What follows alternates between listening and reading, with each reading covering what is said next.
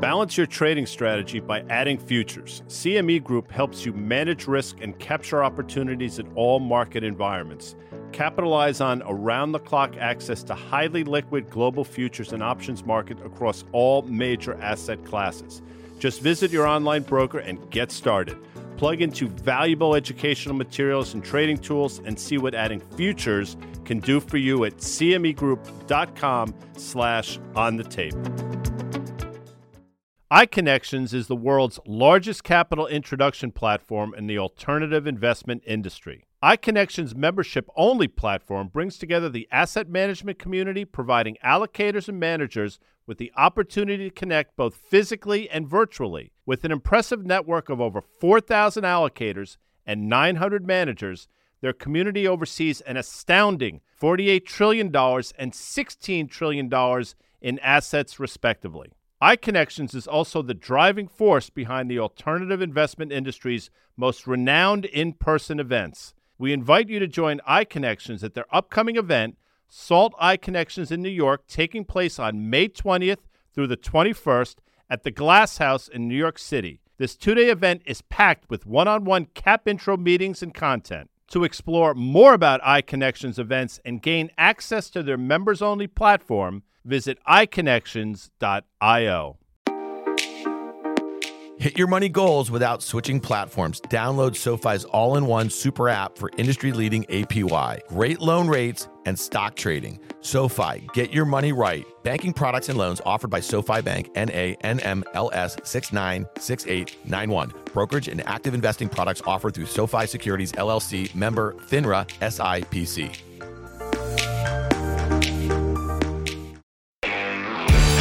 Welcome to On the Tape. I am Dan Nathan. I am here with my co-host Guy Adami and our special Monday co-host Liz Young, EY from SoFi. She's the head strategist at SoFi. Liz, welcome. Thank you. Welcome back is what you should say. Welcome back. That's correct. Yeah. I mean, you just correct me on my own podcast. Well, Guy Adami, how you doing here, bud? It was a kind of a...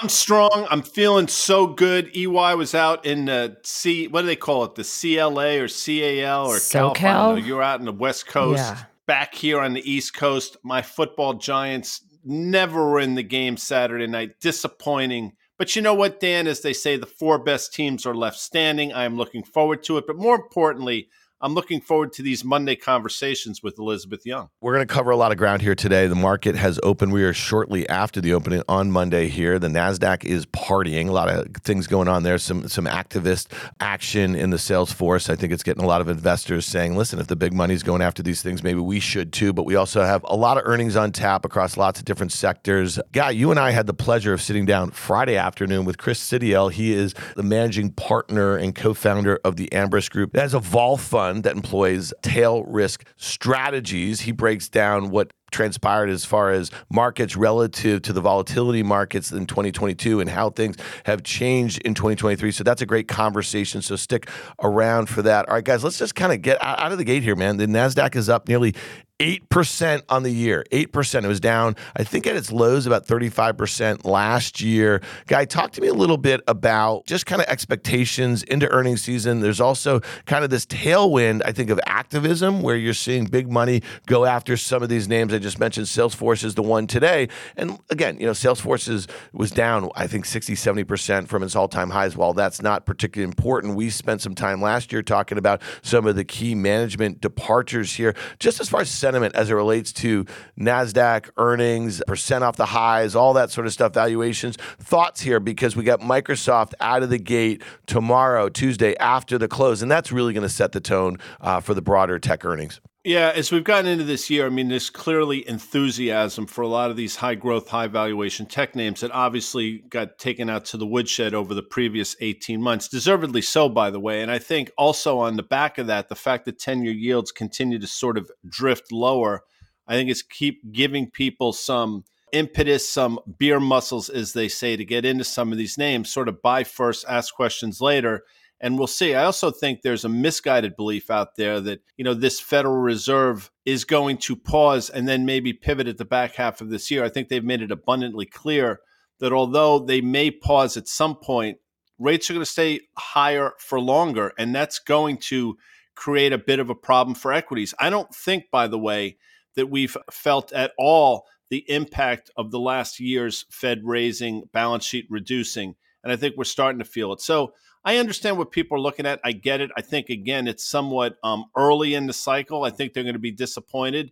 But I see what's going on here in the first couple of weeks of 2023. Yeah, and we want to hit that narrative of kind of, it seems to be consensus now that there's going to be a soft landing and the probability of recession is declining. Our friend, the Macro Alf, who has been on our podcast before, that's Alfonso Peccatiello. He had a great post out over the weekend, and we're going to go through that a little bit. But Liz, I'm curious, like we just mentioned Microsoft and the reporting, after the close. And again, here's a stock that's basically unchanged on the year. But if I look at my FactSet page, my main page here, and I'm looking at hundreds of tickers, okay, and I see no shortage of them are up 10, 20, 30%. Now, these are some of the ones that absolutely got massacred last year. We don't have earnings for a lot of these names, and I think the guy's point, interest rates going higher was one of the major impetuses for valuation contraction. Started at the end of 2021, and it was all of 2022, fairly relentless. Thoughts on when you see this sort of price action right out of the gate? And again, we are not a month into this year, and we have an S&P that's up 4.5% and a NASDAQ that's up nearly 8%. It seems like this might be a hard thing to kind of maintain. At some point, we're going to have a retest of some levels, whether it be at least unchanged, but maybe even again, I know Guy and I have been focused on those October lows. Thoughts when you see this sort of sentiment in the new year? Well, first of all, and I brought my raspy voice today. I know I said I was in SoCal. It sounds like I was in Vegas, but Vegas is like my worst nightmare. When you look at what's happening with rates and then what's happening in the NASDAQ versus the S&P versus the Dow, like you said, last year was completely rate driven. And I talked about this on Market Call on Thursday. This year is going to be valuation driven. And what I think is happening, the timing of it, first of all, is the NASDAQ fell first and it fell harder. And then obviously had a much harder 2022 than the S&P and the Dow did. But you have to also think about the fact that as rates fall, they're going to probably overshoot. The market's going to overshoot on the upside and get overly optimistic about some of that stuff. And, I do think that we're getting maybe a bit ahead of ourselves, but we're also probably past peak hawkishness in the Fed, right? Past peak hawk commentary. And that's what some of this is about. So the stuff that got hit the hardest by that hawkish commentary is going to bounce. And look, if you're down 70%, it probably is going to bounce better than the rest of it. But I don't think that this is something that is going to last and that we should say, okay, and declare victory. And here we are with this new theme. I don't think they can get more hawkish than they've been. And they parade out seemingly somebody new each day to sort of talk that way. But I agree, I think the market has become desensitized to a lot of that rhetoric. And the problem that I think they're going to face is as the markets go higher, that's counteracting what they're trying to do. They don't want asset prices to go higher. Quite frankly, they want them to go the other way. So the higher asset prices go in the form of equities that we're talking about, I think the more difficult it makes their job. So it's one of those things where they've created this environment, and the higher equities goes, the more difficult it gets. And by the way, if the commodity market starts getting back on its horse, and not that we need to get down the crude oil, but OIH, those oil services stock, big cap integrated names continue to do well. Copper's gotten itself off the mat. Base metals have gotten themselves off the mat. Grains have rallied recently. Again, that just makes a difficult job that much more difficult. So I think the equity market, to Liz's point, is really starting to get ahead of itself at these levels, 4,000 or so in the S&P as we're sitting here. Guy, you've seen more cycles than Dan and I combined. So appreciate you did there. By the way, when you say cycles, I think immediately of like the rinse cycle. I am a master at laundry. That's not for this podcast, but I will tell you, if you need anything laundered, I'm your guy. Back to you. Love laundry. Anyway, you've seen all these cycles. What does the activism piece of this tell you? So, for example, I look at, if you start to hear things like M&A heating up, number one, the first question I ask is it happening for a financial reason or a strategic reason? If it's happening for financial reasons, not a good sign. What does the activism piece of what's happening right now tell you? I love that question. You would hope that it signals a bit of a bottom here, but to think that these mostly men, but quite frankly, men and women can time the bottom in terms of when they're making these activist stakes, I think it's somewhat foolhardy. I understand what they're looking at, but I also don't think that you can look at it as a timing mechanism. So a lot of people will look at this Salesforce recent activism that we all read about this morning and say, Elliott Group getting behind it, Salesforce is seeing the worst. I don't think it really plays out necessarily that way. I'll go back and give you Procter & Gamble, 6 or 7 years ago, when Nelson Peltz announced that he took a stake in Procter & Gamble. He didn't ring the bell on the bottom. As a matter of fact, in the short term, he rung the bell on the top. So if you think that somehow you can look to activists as a timing mechanism, I think it's wrong. So to answer your question, I don't think necessarily it indicates that we're towards the beginning of something nor towards the end of something. I think they're just sort of finding their way in the beginning of the year, looking for stocks that they think they can make an impact on and going from there. But if you're looking at it as to trade around it, I think that's a bit of a fool's errand. A lot of these firms have been compiling these positions for a while, right? And they announce them at a certain point because they have to because of the filings when they reach a certain stake or so. I do think that if you put it together with the idea that private equity, to your point, is starting to buy some software companies. We've seen Thoma Bravo has been really active over the last year. They raised a big fund coming into 2022, and they've been deploying that capital. They've been paying valuations to take companies private that seem probably rich in the public markets right now. The other one I'd say is keep a close eye on when insiders start buying again. We know that that was a big story towards the end of 2021. In 2022, we saw a lot of insiders selling. So I think the combination of activism, the combination of financial buyers, do we see some strategic M&A? And then if insiders start buying, we're probably out of the woods, at least from a valuation standpoint. But to your point, Liz, and I think it's important, you mentioned is that a lot of what we saw last year was contraction in valuations because rates going higher. We didn't really see that some of the biggest companies, let's say in our markets, they weren't speaking to a declining demand environment just yet. They were just seeing multiple compression, and I think that's important. Let's get to the Macro Alf's piece. He's the macro compass, and we'll link to it in the show notes. And the title of this piece was Recession or Soft Landing. And it's interesting because he gives a lot of data here. It just seems the narrative right now is that markets, both the bond market and the stock market, are pricing in a soft landing here. And I think this is just kind of important. You know, Guy, you just mentioned that why the Fed governors have been trotted out. We know that they go into a quiet period in front of their Feb 1 meeting. It drives me crazy when I see these headlines. The idea that it's going to be a surprise that they're only going 25 basis points at the March meeting. We talk about the CME Fed Fund Tracker, almost every day on our pods, and it's pretty accurate about what Fed Funds futures are predicting. So like the idea that it's some surprise that it's only going to be 25, I mean, we get it. So as it relates to the equity market, he's saying that the recession probabilities are about 15 to 20%. The soft landing is about 60 to 70%. And then the acceleration of growth is about 15 to 20 here. The worst case scenario, the best case scenario, let's say, are about 20% the way he's barbelling this thing. And then the soft landing is like almost a 60% probability. Do you guys think the bond market and the stock market are pricing right now any of those barbell sort of things?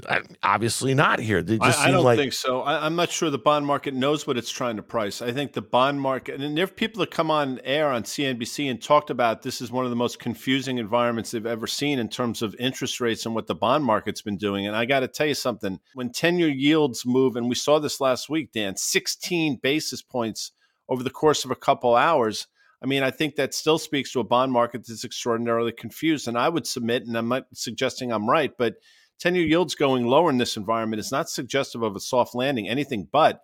It's suggestive of an economy that continues to deteriorate. In the back end with 2-year yields, in my opinion, probably going to stick here around 4% and sort of trend higher.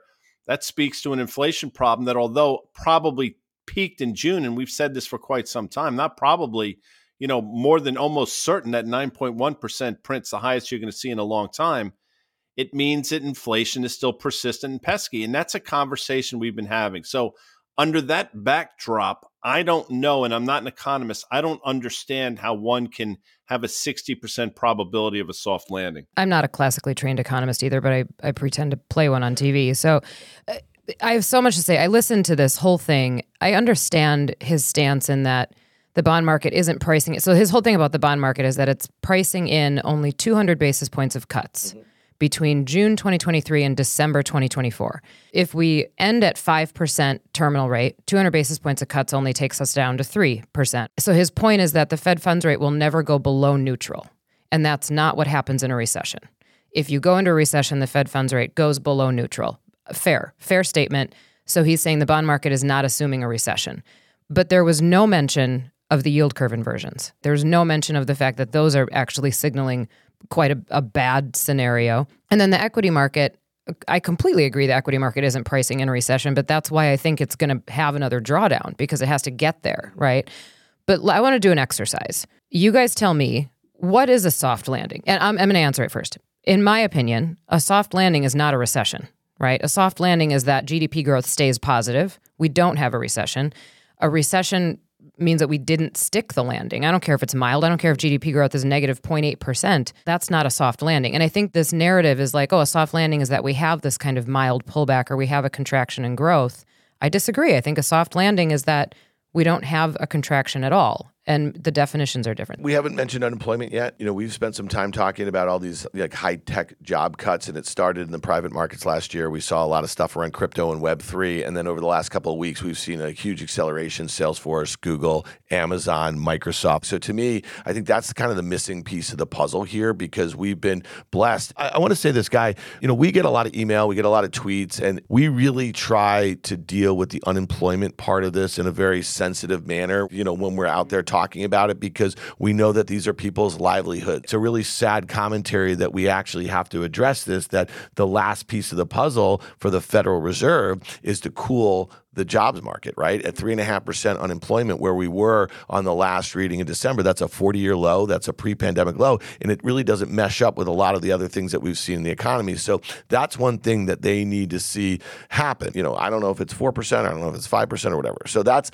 that. As it relates to GDP, the pre-pandemic average for 10 years in GDP growth was about 2.2%. Just think about that. We are literally forever in a low growth environment. And again, this goes back to technology, and we spent some time talking about the AI and this Chat GPT. I mean, this is just another example of massively deflationary technology finding its way into our economy. So again, a soft landing to me, I don't really care about 2 consecutive negative quarters of growth. The truth is, when we finally know that we have those 2 consecutive quarters, the markets will have already discounted that, right? So I guess the question is like, what is a hard landing? A hard landing is a protracted, economic contraction with high unemployment. The soft landing scenarios are putting to bed that whole theory of stagflation, where we're going to have higher for longer prices, right, in a low growth environment. And so those arguments have just been kind of wiped out with when you think about where equity markets are, where high yield credit is, where the VIX is, and we're going to get into more of the VIX with our main man,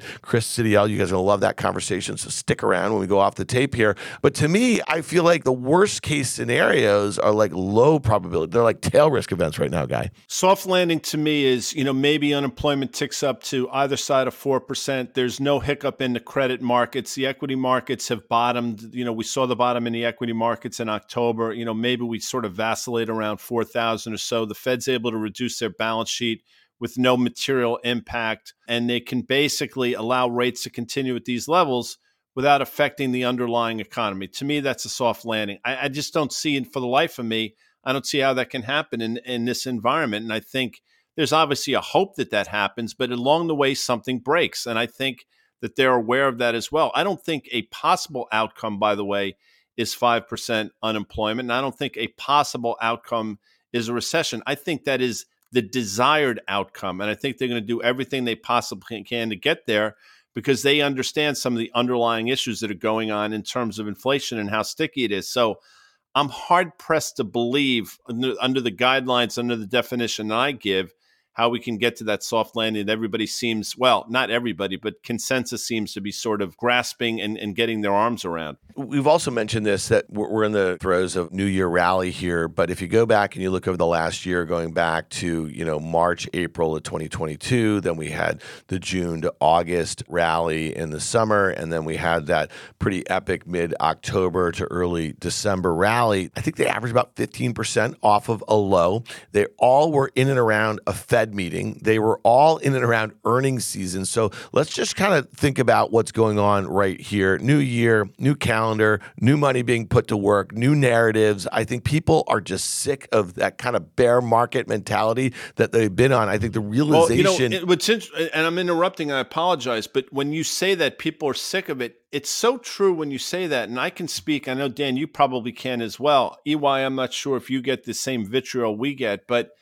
The responses are overwhelmingly, you guys are when are you going to stop being, you're so negative, I can't stand it anymore, you're so negative. I understand that. People don't want to hear the negative. I totally get it. I try to be market agnostic, and I don't want to necessarily hear negative stuff all the time as well, but we're just trying to, I think, interpret what we see and then spit out our opinions based on that. So to your point, though, Dan, there is definitely a fatigue going on around some of the negativity. And maybe to a certain point that becomes self-fulfilling if people just say, I can't stand it anymore. I want to be optimistic, and they start putting their money where their mouth is. Hold on. So the other thing is, yes, I get the vitriol. I completely do. I get it from all angles. I get it in DMs. I get it in public statements. I get it everywhere.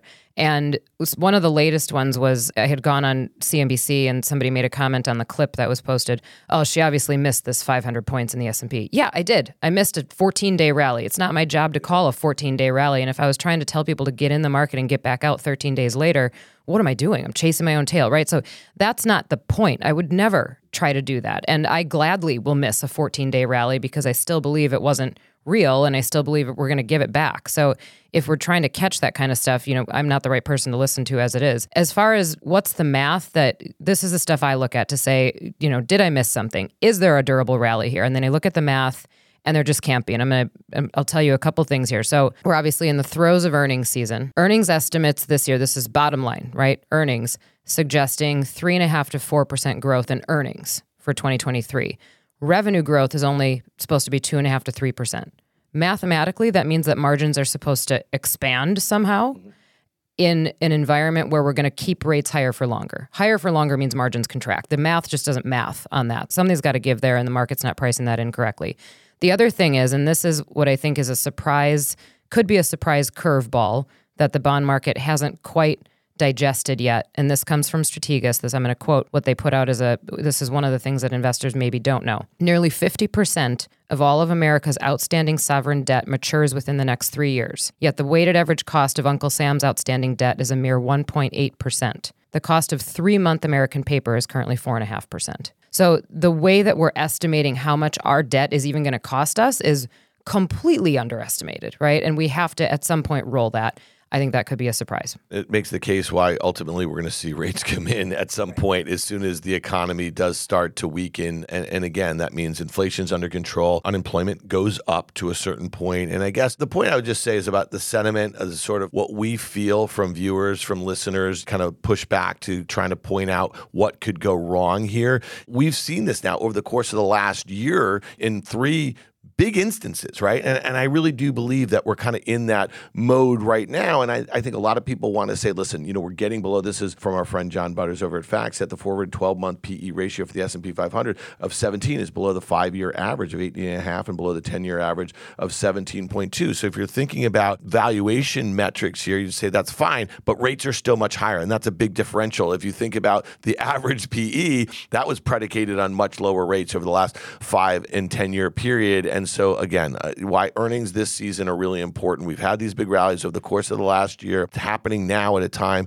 where the Fed is most likely set to pause over the next few months or so. And now what's being priced for the declines in rates over the next year and a half or so, starting mid this year. I mean, that's going to be a key ingredient to the bull case, I think, for stocks going forward here. I think we're all in the same camp, though, Guy, is like, get us back to 3,400. Start discounting what the base case scenario is for a soft landing, and then we can get a lot more constructive on stocks. I just want to make one point about a sector I know, Liz, you are bullish on, not at the moment. I think you saw some things in financials earnings that got going, and we're going to see some more stuff on the credit front. We know we have American Express this week. The bank stocks, there were a couple outliers, but JP Morgan, after its huge run off its October lows, is trading exactly where it was the day before it reported earnings. So the group in general has gone sideways, and so I don't love the setup of a rally into earnings at a time where I think that outliers are going to be to the downside. And I think that any excitement about what stocks have done is basically because they're not as bad as people expected. How are all of us wrong? How are all of our fearful statements we make wrong? Is that if companies had so much time to see this coming, that they actually are ready and they've cut costs more, maybe more than they needed to,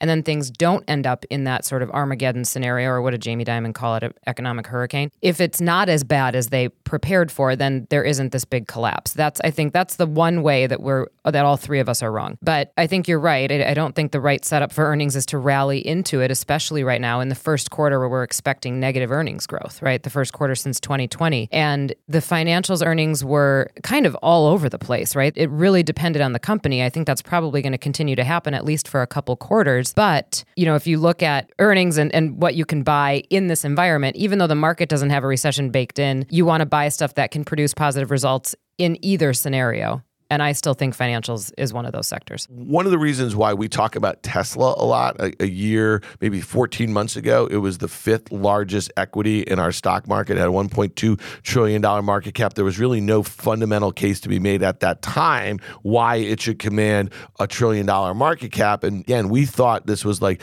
the king of the meme stocks guy, right? We thought that it just encapsulated a lot of the speculative frenzy that existed in large parts of the market, in the stock market, but also other markets, and therefore we started talking about it a whole heck of a lot. Since the start of December, the stock was cut in half at its lows in January. So this was in about a month. The stock went from 200 to 100, down from 400 over a year ago.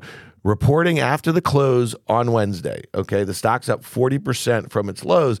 Still an important name from a sentiment standpoint, in my opinion, okay? So like the stock running into it, I don't care how much it's down off of its highs, as our friend Danny Moses likes to say.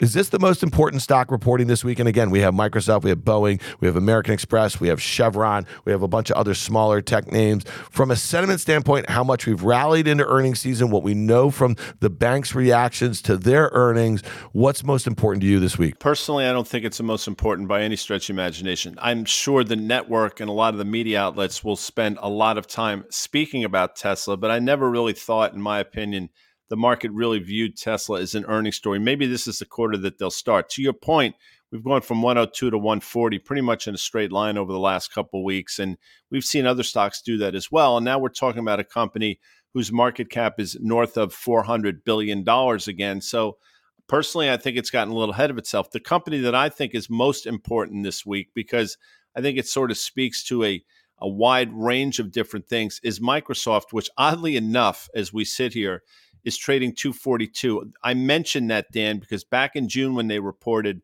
stock closed that day that they reported around 256. In the aftermarket, on the back of a pretty miserable quarter, the stock was trading 242.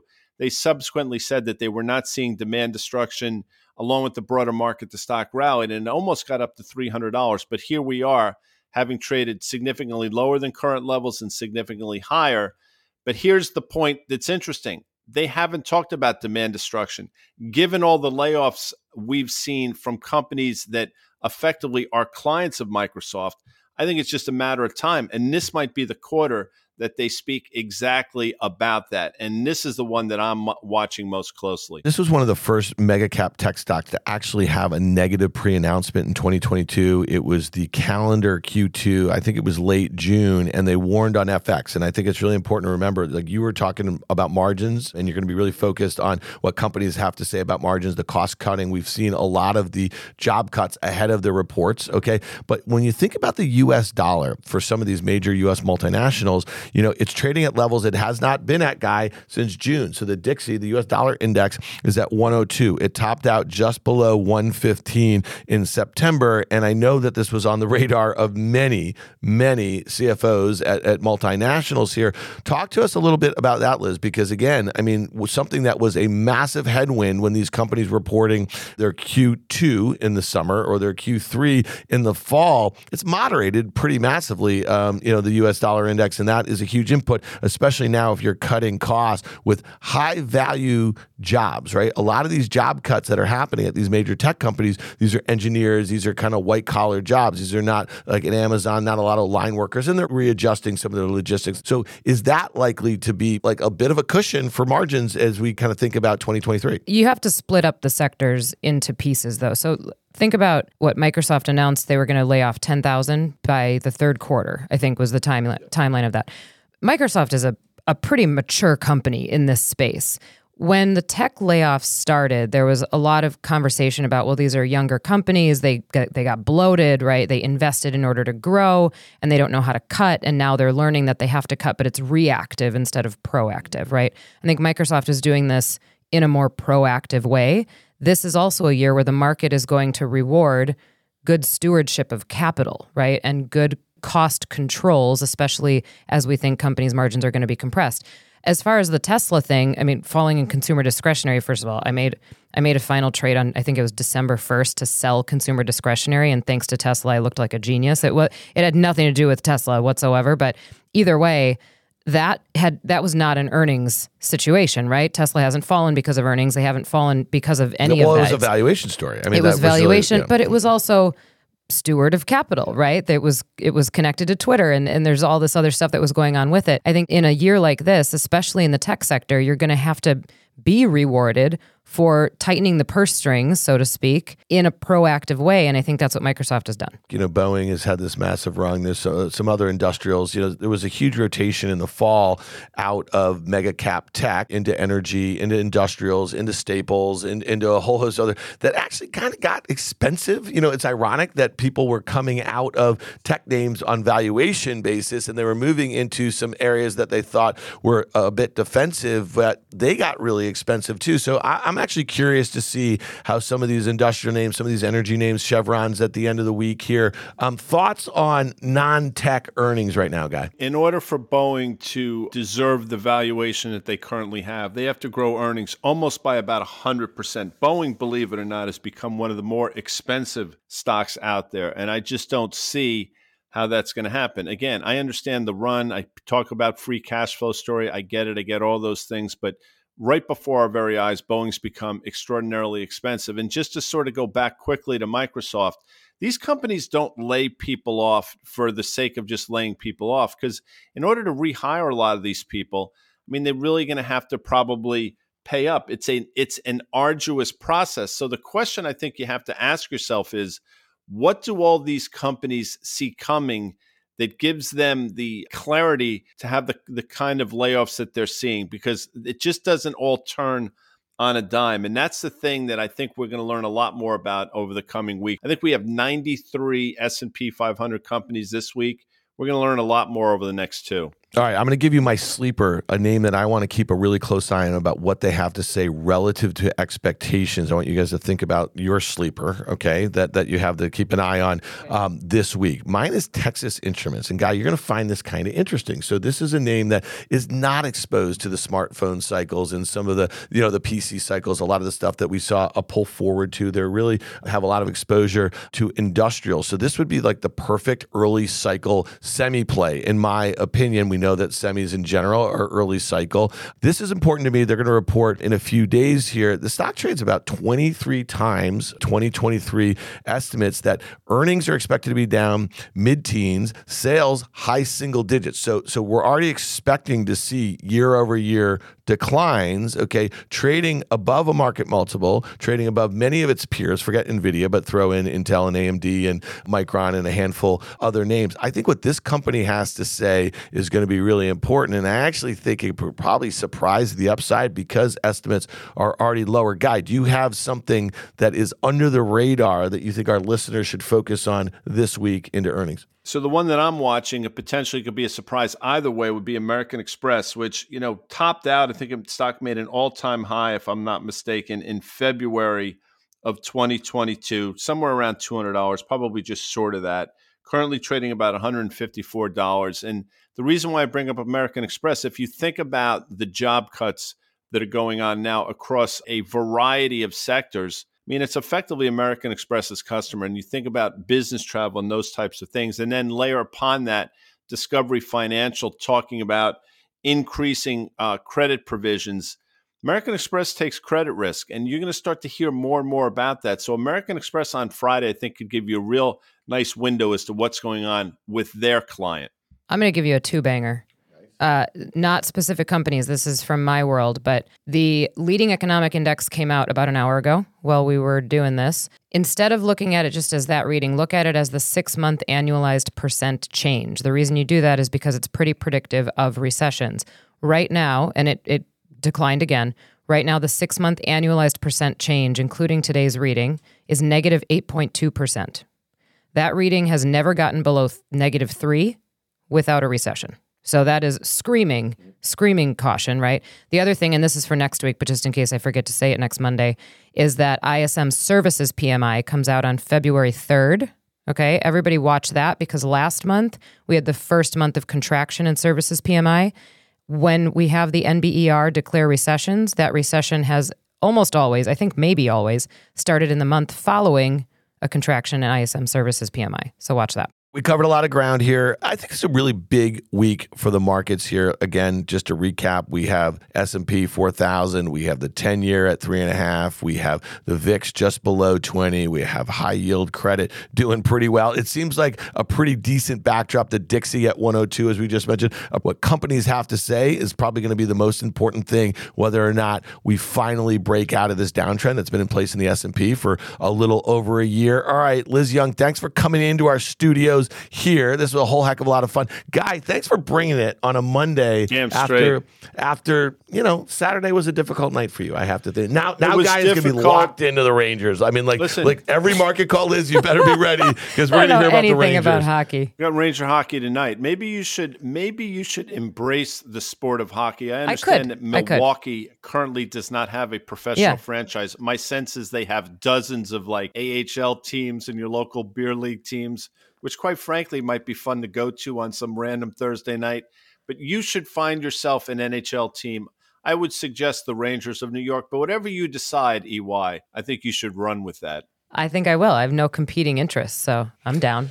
All right, check out Liz. She'll be on the IC this week. That would be the investment committee of the halftime report with our good friend Scott Wapner. You're going to be back with us on Market Call on Thursdays. Check it out on the Risk Reversal Media YouTube site. That's where we are broadcasting Market Call Monday through Thursday at 1 p.m. Eastern from here on out. And just check out our interview with Chris Sidiel of the Ambrose Group when we come back.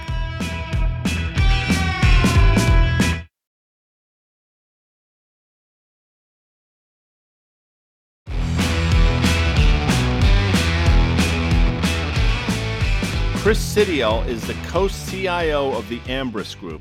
Before joining Ambrose, he was part of the exotic derivatives trading team at Bank of Montreal and the proprietary trading team at Zenith Capital and Chimera Securities.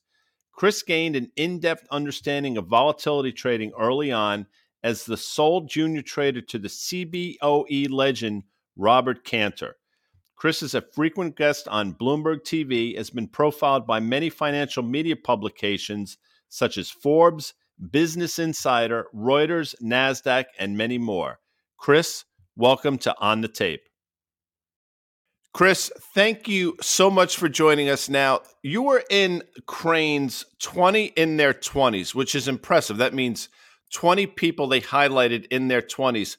Having not remembering my 20s as they were, some 4 or 5 decades ago. Speak to me about that, because that's pretty damn impressive. I mean, I was pretty humbled by it as well. I think a lot of it's a reflection on the path that I've had coming to where I got on Wall Street. So it was pretty humbling. First, I thought it was a joke, believe it or not.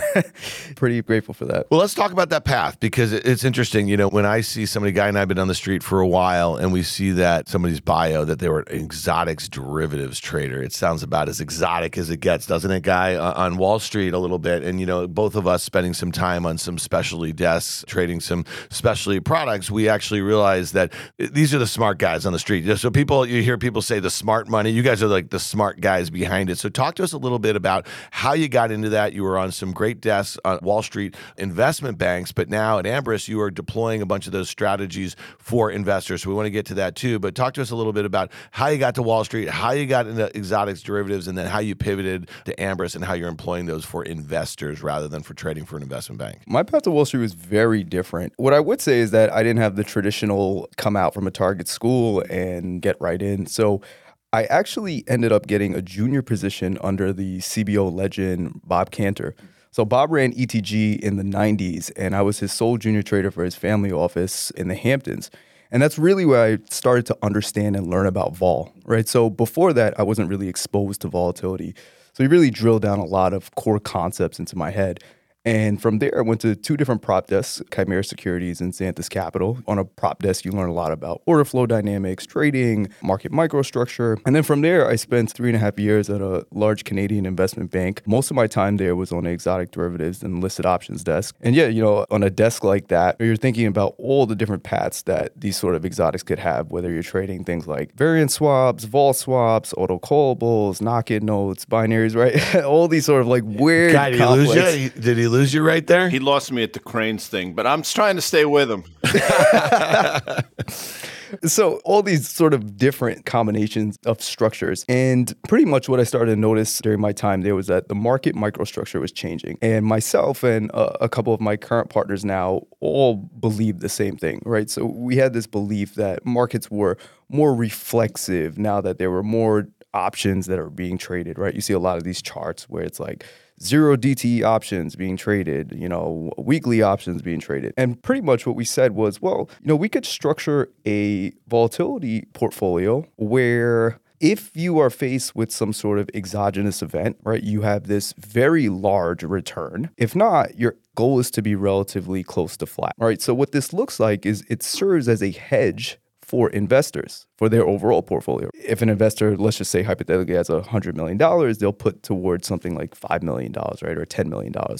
And it's really a defensive alternative. So that's really the goal and the focus of what we do at Ambrus. But the roots base back from everything that I've learned on these prop desks and learning under Bob and really cultivating those strategies over time.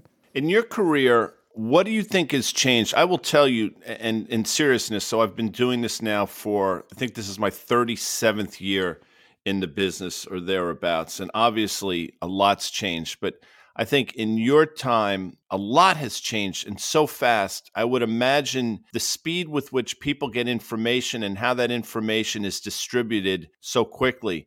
That's got to be something that probably has been very good for your business, but in some ways has probably created some headwinds as well. Yeah, absolutely. I think the transition or the change of information and order flow, it shows itself in the markets every single day, right? There's times where you'll take a look at the market and you'll be like, oh, the S&P's down 2%, and you turn your head and the S&P's up 1%, right? Those are those type of very fast moves that are demonstrating that the microstructure is changing. And, I use this word reflexive because that's really our belief. And that was one of the reasons why we started this fund, because we said, when you look at March of 2020, a lot of people don't realize that was a byproduct of reflexivity. There was a lot of deleveraging that caused the S&P to go down at the same speed that it went down, right? It wasn't that people said, oh, Apple should be discounted 40% based on fundamentals, right? It was because people needed to get out because the structure was based so that everybody was holding the same thing and everybody was headed to the exit doors at the same time. So what we said was that over the course of a 10-year cycle, you'll see more of these events, right? So you guys have been in the business for a long time, right? You know of the crash of 87, right? And,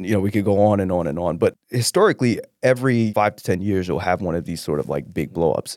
And what we're saying is over the course of that time, you're more likely to see these sort of big events take place because of the changing microstructure. And you're seeing it every day, right? Just because the S&P doesn't go down, 30% in a month doesn't mean that the systemic risks that exist in it aren't there. We want to hit to some of these other products that maybe people don't think of as it relates to volatility. A big theme that Guy and Danny have been hitting on for over a year is the volatility in the treasury bond market. When you think of that, and that's not something that when we were growing up in the business, a Guy in the 80s and me in the late 90s, that's not something that most investors had to be focused on too much. But I'm curious to take a step back here. So you were employing some of these strategies at a couple investment banks, a couple prop groups, and you're basically using them to make money, right, for the institutions that you work for. What was the impetus to kind of take these strategies and say, we want to create a firm that is basically going to employ these strategies on the behalf of investors, right, to help them think about allocations, diversifications, and risk management? Yeah, so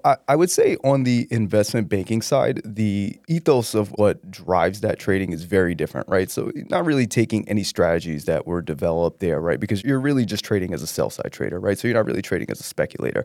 However, in full transparency, working under Bob and working at those 2 different prop desks, you learn and the strategies that you cultivate on desks like that are the strategies that you could look to actually deploy. What we noticed was that when you think of a tail risk fund, the first thing that comes to mind, and I'll explain what a tail risk fund is. It's very simple. You're serving as sophisticated insurance. Think about sophisticated insurance for a portfolio. So the same way an individual would have insurance on their car, their watch, their home, you're insuring your portfolio so that if the market drops, you're making this large return that will offset the losses that you have. When you think of tail risk, the first thing that comes to mind is people are like, well, you're going to just bleed for years and years and years and years, right?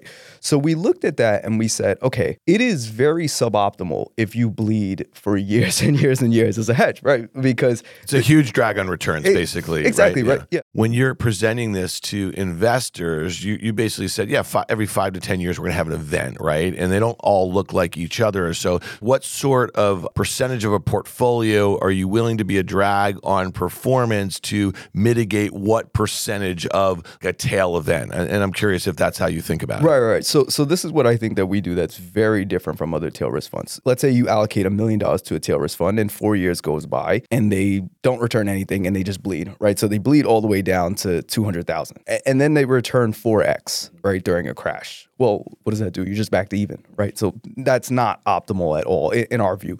So what we said was, okay, what if we take these strategies that we understand exist on the prop side, right? These smaller capacity constraint strategies, but are really core strategies.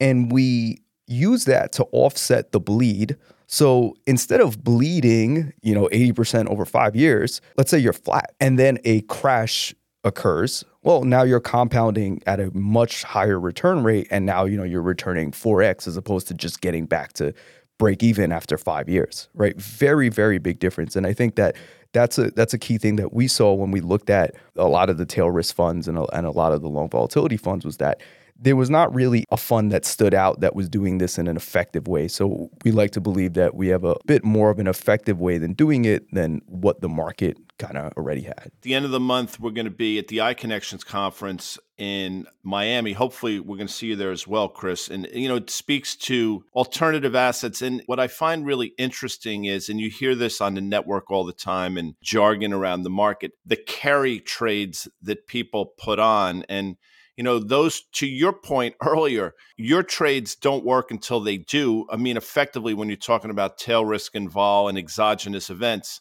their trades work until they don't. And that's not meant to be glib. But the point here is they work, but when they don't work, the give back is such that you can effectively give back years worth of gains when these carry trades go to shit, pardon my French. So you are the antithesis, I would imagine, of the carry trade. Yeah, absolutely. When you're an investor and you're looking about constructing a portfolio, there's nothing wrong with these carry trades, right? It's all a component of sizing. You can have things that are carry trades or quote unquote short volatility, but you need to understand that you need to have offsetting things in the portfolio that are designed to catch that, right? And when you think of traditional portfolio construction, a lot of financial advisors are still on the 60-40 bandwagon, which is, it's shocking to me, right? Because there are billions and billions of dollars that are still in this thing. And there's nothing wrong with being at 60-40, but when you're in a 60-40 with the belief that bonds will serve as a defensive hedge to your equity exposure, that's wrong.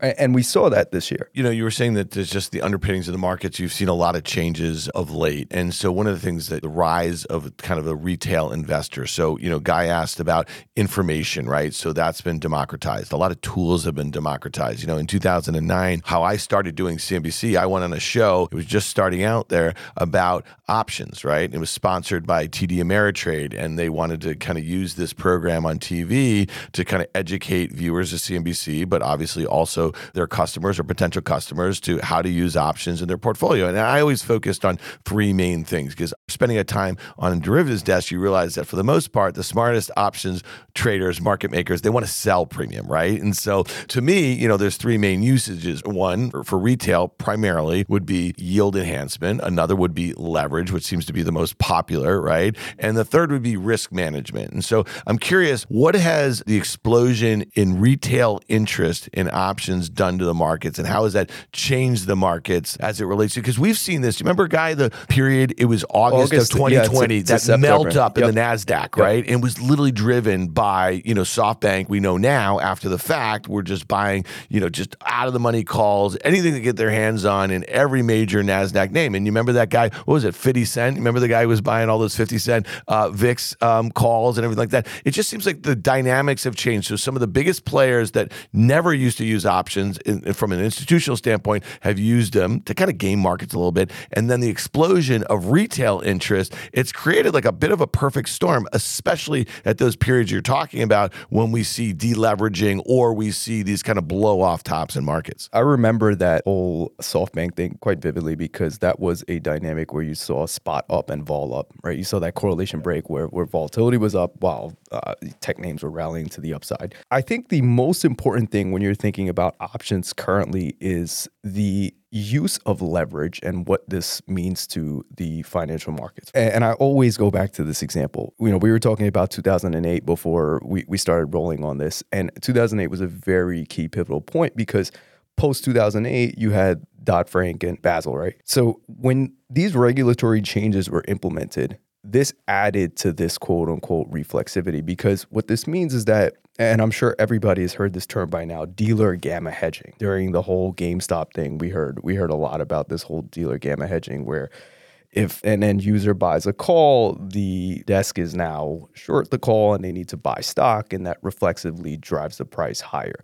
Well, the same thing happens on the downside to puts, and the same thing happens on the upside with calls, right? So think about it like this. If we saw a situation where the Reddit users were buying massive amounts of calls on GameStop and it reflexively drove the price higher, well, what happens in a situation if you're faced with some sort of exogenous event and everybody's buying puts? The same way the derivatives market impacts the underlying, it can have that same sort of effect on the broad market, and it could work to the downside as well. So I think the leverage component of what options bring, and especially in a time where you have options that are traded every single day of the week now, right? You have SPX contracts expiring every single day now. That is really, really crucial when you're looking at these sort of intraday wild moves that take place, because it's showing you that, okay, something is changing, and that, I'm going to use this word again, reflexivity that we talk about is presenting itself more and more in markets. It's interesting, as we're taping this, the VIX is either side of 20, which I can understand, yet I'm sort of puzzled by. And we talk about exogenous events. So obviously have conversations around, what could be that type of event. I've posited a number of times that I think potentially China, Taiwan could be that type of event. I think recently this debt ceiling potential crisis could be that. And I've said it on our podcast and I said it on Fast Money a few times that I don't think the market's fully comprehending what could transpire there. What are your thoughts around exogenous events and what you guys and gals are looking at? We try not to take macro themes because we're definitely not macro traders. The way we look at it is we have a process around trading things, and we kind of stick to our process in order to generate returns on that. We're more trader focused than as opposed to discretionary, taking some sort of view on a macro theme. However, I definitely would say that there are a lot of themes that are presenting itself. 2022 was a year where I feel like every day you woke up and there was some sort of new crazy headline that could have potentially dropped markets in a big way. To us, the biggest hazard that we see outside of microstructural hazards, like some of the ones that we just spoke about, we think is the knock-on effect that private markets will have on public markets. And we saw this briefly with the whole gilt market thing, right? The pension plans in England. And I think there's a lot of that actually exists in the US. For over a decade now, a lot of private investors have, quote unquote, made money on paper, right? Mark to market up 5% every month, right? These ridiculous, insane valuations. And if we are faced with a recessionary environment where people will need liquidity and need cash, I don't think they'll be able to get that from private markets the same way that they think. And I think what they'll do is they'll sell their public market holdings. Yeah, so that's a theme that we've talked about on the pod a little bit too. And just going back to SoftBank, in a way, the way that they were trying to mark up their public equities after a crazy volatile 2020, right? So that was kind of in the 8th or 9th month of 2020. I mean, they caused a massive short squeeze. But think about, at the time, their most illiquid investment investments in the private markets that they had been marking up, skipping up $10 billion every year or something, whether it was, all the names that they had been investing in the private markets. At some point in 2023, those companies are going to need to be marked lower. So I know that you're talking about gilts, and that's government bonds in the UK. And there's a whole host of other assets that we think of away from equity markets that a lot of investors have exposure to. But I guess it's really important to kind of think about it this way, is that if you have these pools of capital that invest in both public and private, and the illiquid private stuff has yet to take meaningful marks that mirror what's going on in the public markets, sooner or later they're going to sell the stuff that they can sell. And so especially if they have big redemptions and the like. I wanted to kind of talk a little bit about the VIX. Guy just mentioned it, either side of 20 here. And it's one that it's pretty simple for just kind of the layman who follows the markets. You hear people talk about the fear gauge. You hear it on CNBC or Bloomberg, or, people like us talk about it a little bit. But last year was kind of interesting. When the VIX got down to the high teens, it was a great opportunity to sell stocks. And when it got up near 30 or above 30, it was really a great opportunity to buy stocks. Is that oversimplifying it? You guys have done a ton of quant work on the VIX and how I think investors look at it, how they use it as an input. What are your general thought process, like breaking it down for our listener who hears a lot of people just throw the VIX around, but what does it really mean to you guys? The VIX is one of the most misunderstood products on Wall Street. We wrote a whole paper on how the VIX is changing because of the derivative ecosystem changing as well. That's on our website for anybody that wants to take a look at it. It's important to realize that VIX is a barometer of 30-day implied volatility. People seem to misunderstand that so much. And what this means is that when you look at 2022, it was a year where a lot of investors believed in the slow grind down. Not too many people believed that there would be a systemic crash that would persist, and the options market reflected that as well. You saw that in the vol pricing, and that's why VIX never really moved, because 1 month realized volatility, I think, was up to like 26, 27 or something on the high. So you never really had that big, fast crash down that would impact the 1 month implied vol to really move VIX. So when people are looking at VIX, they have to remember that that's really a weighted average of 1 month implied volatility as opposed to, a longer time frame. And I think that there are tons of other metrics out there that measure volatility outside of the VIX. One of the things that we find that's so interesting is that you look at VVIX, which is like pretty much VIX on the VIX. So it's like vol of vol. And I think about 2 weeks ago, you saw this thing touch new lows from like a 5-year historical look back, which is insane, because what that's telling you is that the market doesn't believe that there will be a systemic crash, although there's such negative sentiment that is persisting right now. So the belief that this slow grind down may continue is outweighing the belief that you'll see equity markets drop 20% in a month or something like that. As you've probably come to realize over the last 19, 20 minutes, I'm not the sharpest knife in the drawer, and I'm reading some of your research. So please bear with me a second. Is the VIX becoming increasingly, now wait for it, please, audience, leptocurtic due to the changing derivatives market? Now, I didn't go to fancy schools. I think that word has something to do with bell curves and distribution. I'm not quite sure, but you got to walk me through that piece you guys and gals put out. So leptocurtic pretty much means fat-tailed. So do we believe that the VIX is becoming more fat-tailed? And fat-tailed doesn't necessarily mean to one side specifically. We're more so speaking in relation to both sides. So the interesting thing about VIX this year is we measure something called implied spot vol beta. And really what this means, I know it sounds super complex. It's not, I promise you. What this means is, okay, if the S&P moves a certain amount, what should we expect the VIX to move? That's really what it is in layman's terms. And when we measured this for 2022, we saw one of the lowest relationships that we've seen. However, in November and December of 2021, we saw one of the largest relationships that we've seen.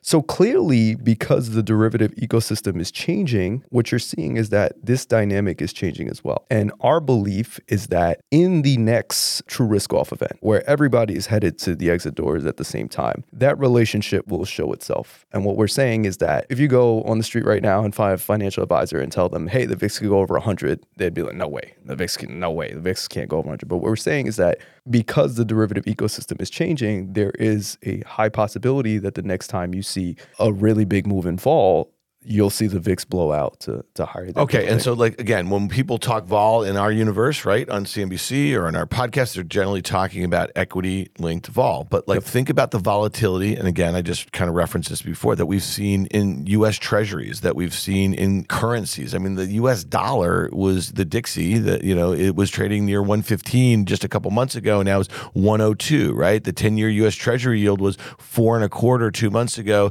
Now it's below 3.5, right? And we're seeing it in other commodities. So how do you guys think about vol across different products like that? And I'm assuming that you have models that is kind of weighting all of these risk assets, which is leading you to some of your broader thoughts about what happens on the next tail event. When you're looking at the landscape, you obviously have to assess the way how the bond market volatility will impact equity market volatility as well.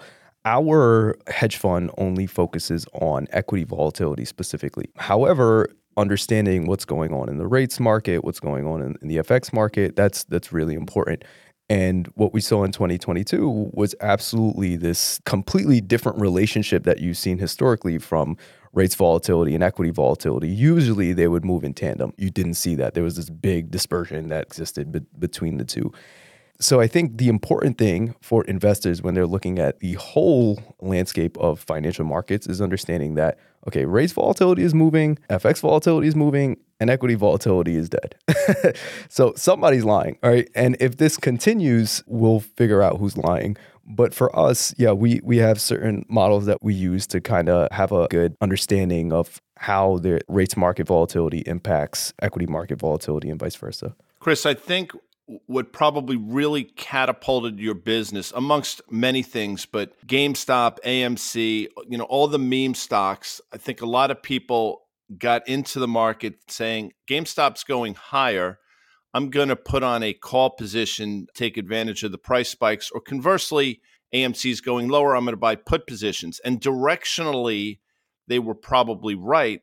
But what they found out the hard way is if they don't understand how options work and premiums that they're paying, how basically things erode over time, they got themselves smoked. So I think it gave people a really introductory lesson to options and options trading, but it lends itself to exactly what you folks are doing there. I think the two big factors in our business was March of 2020. I think a lot of people, allocators and institutional investors, their eyes opened and realized, okay, we have to have something in our portfolio that protects against the disaster. Prior to that, you talk about tail risk, nobody wanted to hear it, right? 2017 was a year where everybody was just like, if you're not selling volatility, you're stupid. The GameStop situation was another one where a lot of people learned the hard way, even institutional investors. There was hedge funds outside of Melvin that got destroyed on trying to partake in the derivatives. And I think the directionality component of it is something that your average investor thinks, right? They're like, oh, buy a put, the market goes down, I have to make money, or vice versa. Buy a call, the underlying goes up, I have to make money. And understanding volatility and the pricing and some of the second order Greeks and things of that nature are usually laughed at, right? But there are times where those things become very, very important, right? Where you're a buyer of a put on something like GameStop, it's down 15%.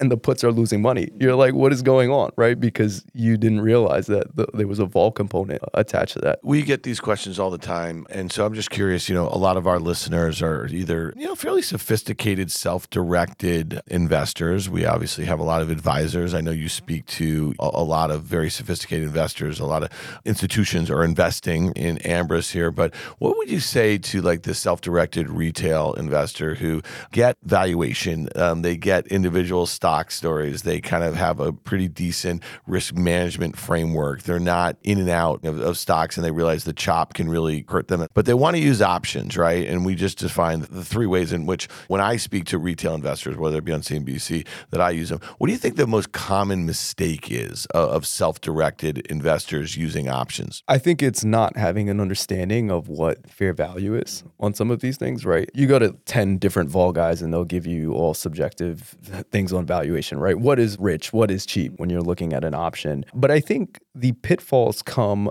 when they try to participate without understanding the intricate details that exist. So usually we'll try to gravitate towards telling people that they should outsource this. And we work with family offices, fund of funds, individual investors, RIAs, because we've worked with RIAs and they're very good at what they do. However, their understanding towards options and the pricing mechanics towards them, they don't have a good understanding towards. It's the same thing like if we wanted to open a division and trade treasuries. I'm not going to go and trade treasuries.